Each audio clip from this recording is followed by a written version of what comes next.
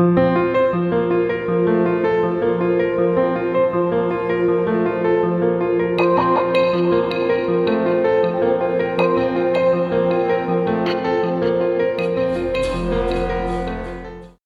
everybody, to Between the Lines, the podcast from Jewish Quest.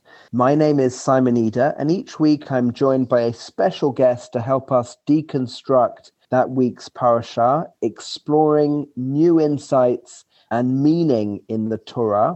And this week it is truly wonderful to welcome back with us Rav Professor Rachel Edelman, who is Professor of Hebrew Bible at Boston's Hebrew College.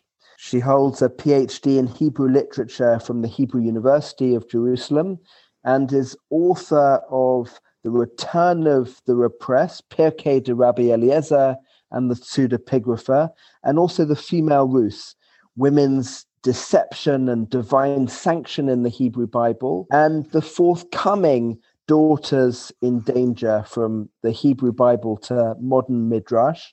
Professor Edelman, you've explored with us now a number of different parshiot, and most recently the Haggadah. It's wonderful to have you with us, and we very much look forward to exploring Bechukotai with you today. Thank you so much for that introduction, Simon.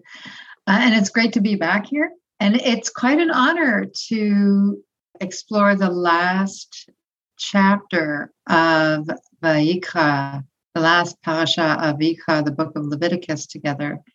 So we're in Parashat Bechukotai, which begins with this statement: Im bechukotai telechu, if you follow my laws and faithfully observe my commandments, etc., etc. So if you follow in my laws, bechukotai, im telechu bechukotai.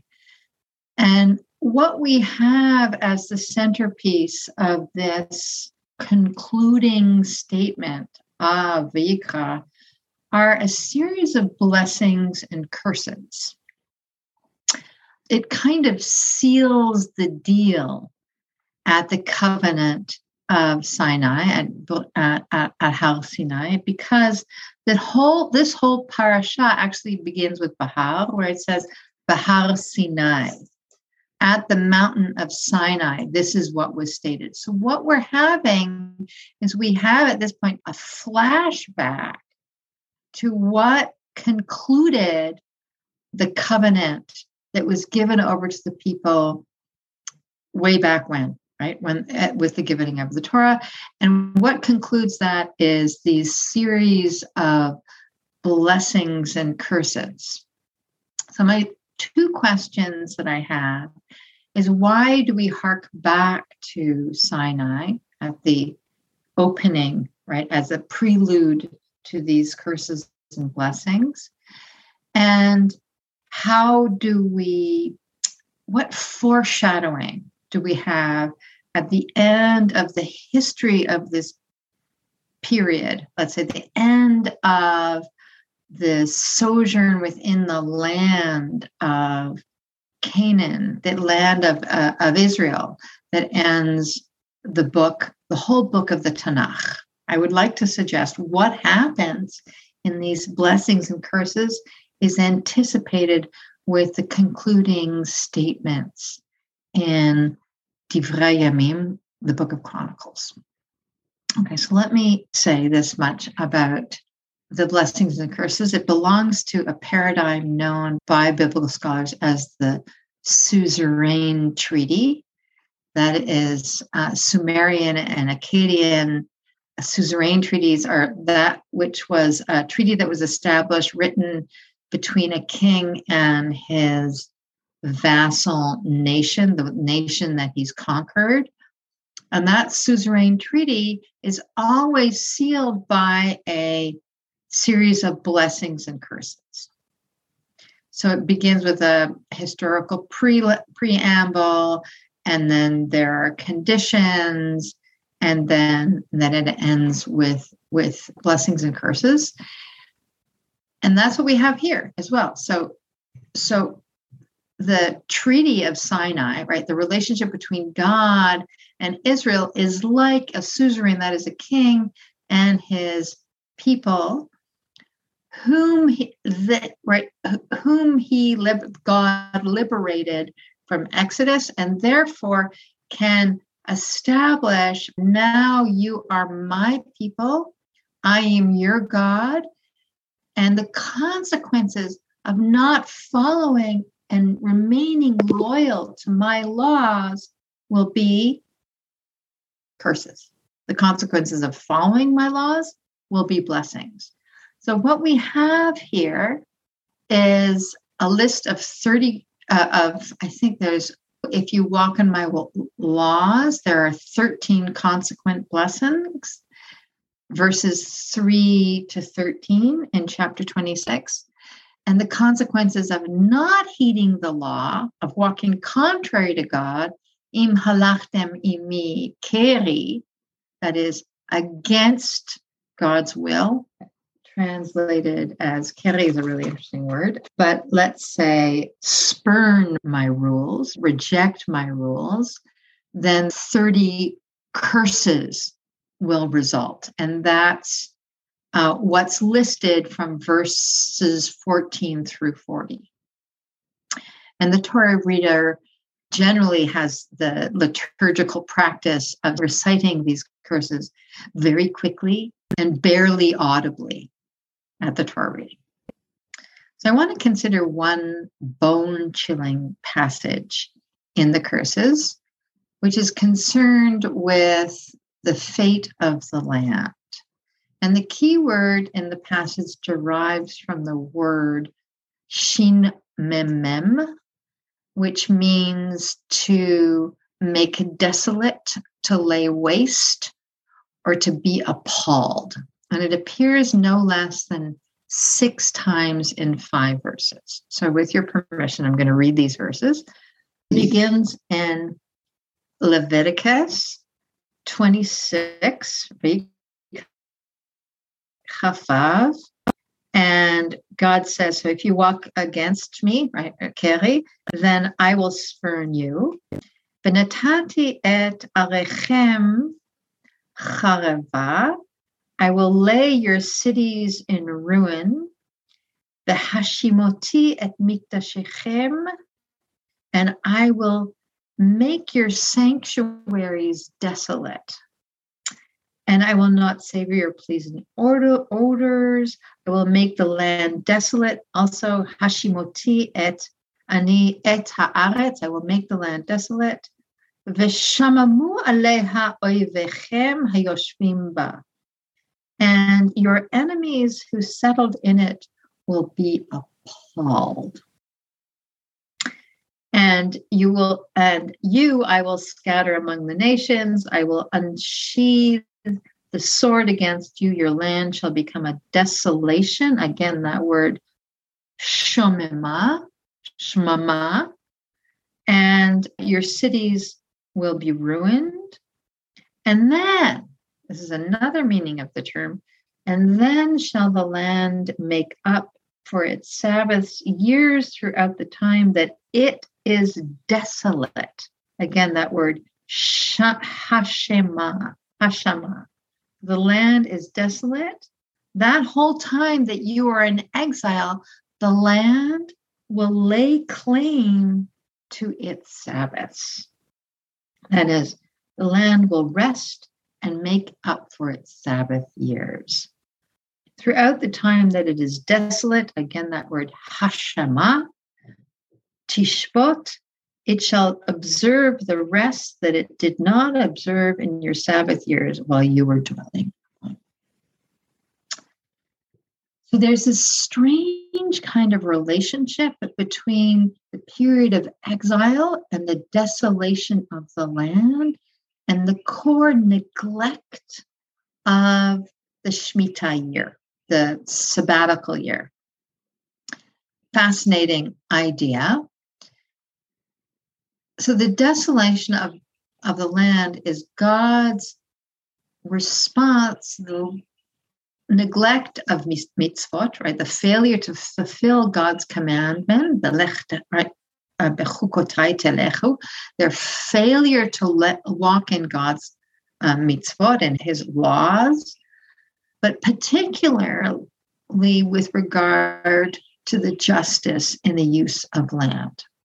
And the two cornerstones of that are what we read about in Bahar, in the previous parasha, the previous reading, about Shemitah and Yovel. So there are two, maybe three principles that undergird the Shemitah. That is, all indentured slaves should be free. All those that put themselves in service of others in order to pay off their debts shall be released from that enslavement. All debts, monetary debts, shall be remitted, and wealth should not be accumulated in the form of land in the hands of the few. Rather, in the Yovel year, in the 50th year, which is 7 times 7 Sabbaths, all holdings shall return to the original landowners or their heirs. In fact, that principle of returning the land to the original landowners undergirds what we read about as the act of redemption in the book of Ruth. Very few people make this connection. What is the innovation that Boaz introduces to the law as he says to Mr. So-and-so, Ploni Almoni, in chapter 6? He says, yeah, you should redeem the land. You're the closest of kin. But when you redeem Naomi's land that has gone out of her family because she had to sell off her land to pay for your debts, or they went into escrow or mortgages or whatever, land was foreclosed upon, you have to buy the land. But he says, in order for the redemption to be fulfilled, you also have to acquire the widow of Machlon, Ruth, and marry her, so that there will be an heir to Naomi, who will then inherit the land. And of course, Ploni Almoni, Mr. So-and-so, says, oh, I don't want to blemish my estate, meaning marrying a Moabite woman is a little problematic. Or maybe it's because of the Moabite woman. Maybe it's because he doesn't want to impair his inheritance for his own children. He said, you go ahead.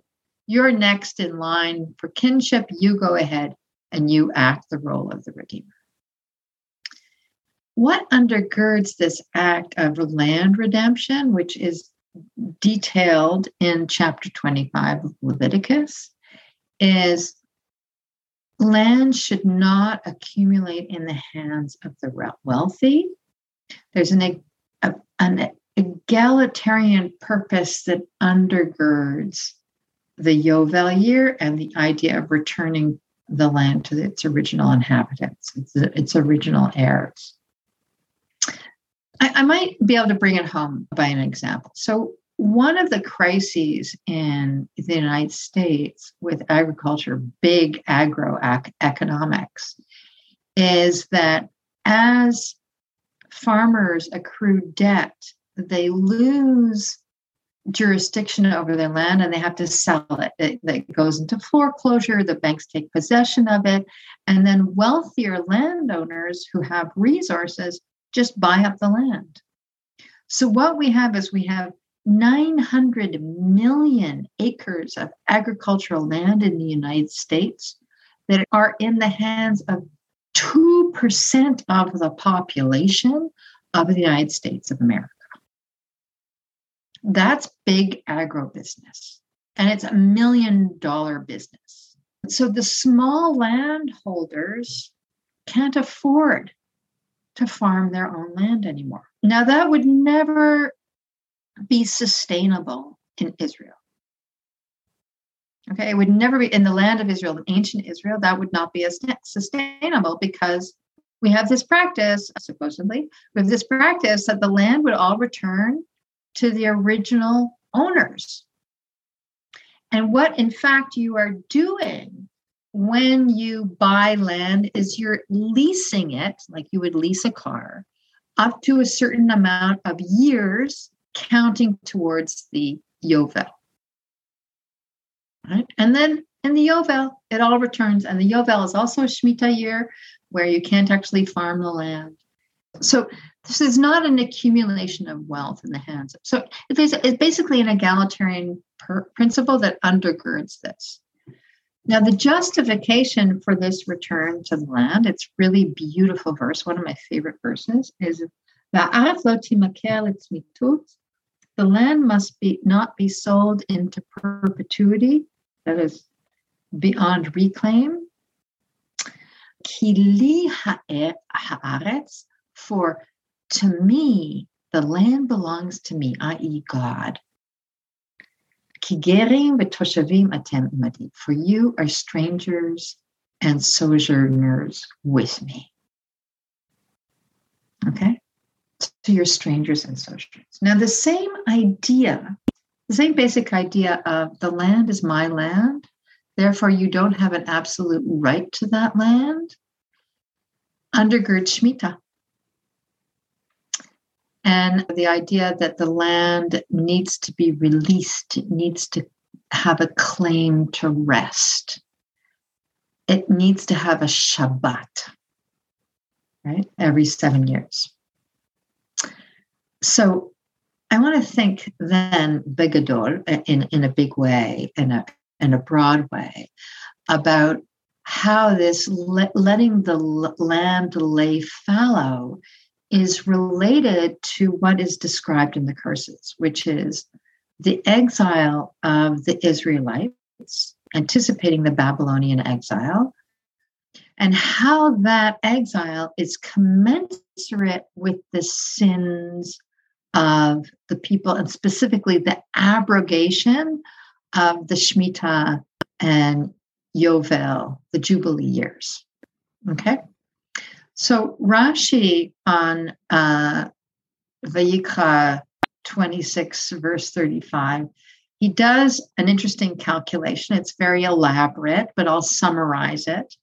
But Rashi on verse 35, which talks about the claim of the land to its Sabbaths, says that, this is mathematically genius because there were 70 years of Babylonian exile, and there were 490 years where the people were obligated to keep the Shemitah year and didn't.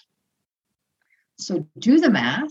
490 divided by 7, and you get 70 years of exile. And he does the calculation based on the onset of the first Commonwealth period, the first days of the settlement of the land under Joshua, through the time of the establishment of the temple by Solomon, culminating in its destruction, the temple's destruction, in 586 BCE. 70 years, not 490 years. And then how do we calculate the 70? It's a little bit more complicated. They go into exile in 586 BCE, and then Cyrus decrees in 533 BCE that they all return. And the temple is completed, I think, about 515 BCE. So 586 to 515 BCE, approximately 70 years from the destruction to the establishment of the Second Temple. It's beautiful. And this is what Jeremiah predicted. He decreed that indeed there would be 7 years of exile comparable to the periods that the Shemitah year wasn't observed. That whole period of 490 years during this first Commonwealth. Okay? In fact, that's how the whole Tanakh ends. In Divrei Yamim, I'm going to read from 2 Chronicles, verse 36. It's quite a striking passage. And we read, so they, that is the Babylonians, burned the house of God and tore down the wall of Jerusalem. burned down all its mansions and consigned all its precious objects to destruction. Those who survived the sword, he exiled to Babylon, and they became his and his sons' servants till the rise of the Persian kingdom. In fulfillment of the word of the Lord spoken by Jeremiah, until the land paid back its Sabbaths. As long as it lay desolate, it kept Sabbath till 70 years were completed. So I just want to read that in Hebrew. So ad ratzta haaretz et shabtoteha, until the land lay claim. The land desired and fulfilled that desire of laying claim to its Sabbath, its shabtoteha, all the days, kol yamei hashama, that's that root, shin mem mem, all the days that it lay desolate in fulfillment of the 7 years of exile. And that's what Jeremiah predicted would happen. So there's something, a schooling of consciousness that comes with the ark, what I would say, the holiness code or the holiness school as Knoll described it, that the ethical imperative of the holiness of land and the holiness of people as uniquely God's land and God's people is shaped by our relationship to letting the land have its release, letting the people be released from servitude. And that consciousness is really special and very unique. And I think I would say it's a kind of a proto-climate awareness idea of being conscious that we're more than, there are laws of nature that are bigger than us, that we are part of nature, we are subject to nature, and not holy rulers over nature.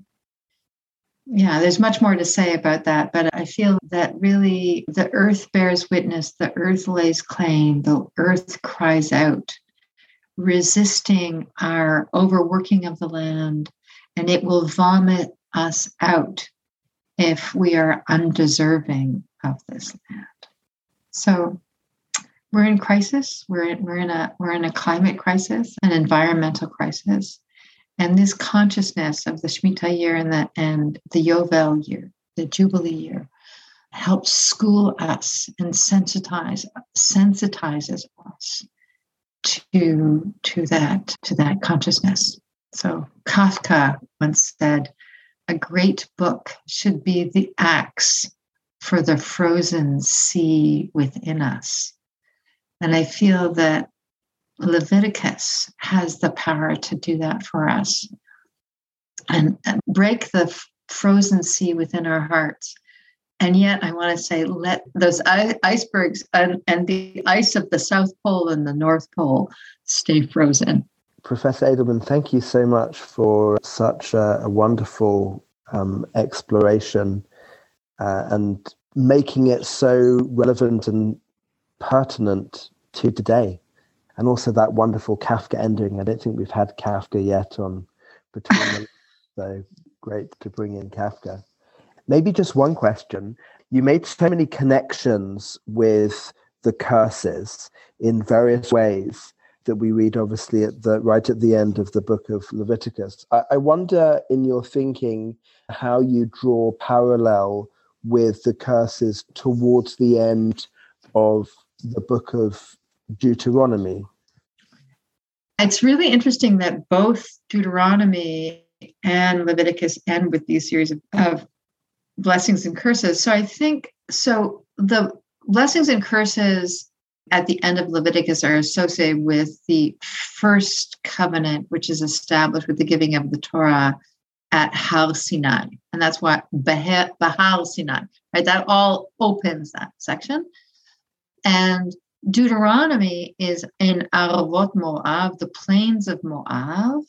And that's where Moses' whole swan song at the end of the 40-year sojourn in the desert takes place. So there the covenant is renewed, and similarly, that renewal of the covenant is sealed by blessings and curses. And there, in that covenant, it doesn't only anticipate the Babylonian exile, but it also anticipates the hiding of God's face. Haster astir panai. I will surely hide my face.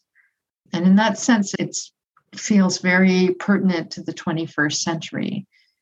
So I think Deuteronomy has a different spin on the exile. It's much more overtly theological in some ways. It's different theology, but this is much more focused on holiness of land and people in the way that I like the way that Israel Knohl beautifully articulated it in his discussion with you. He talked about Kedoshim, Parashat Kedoshim. So this is the end of that holiness code. Wonderful. Thank you so much for joining us again and taking us to the end of Vayikra. I can't believe we've now completed three books, yeah. Three books, and we enter Bamidbar next week. Okay. Well, thank you, Simon, and Shabbat Shalom to all our listeners. Thank you so much. If you like this podcast, please remember to subscribe on Apple Podcasts, Stitcher, Spotify, or wherever you get your podcasts. And of course, do find out all about our exciting content on our mothership, jewishquest.org, and we do look forward to meeting again next week.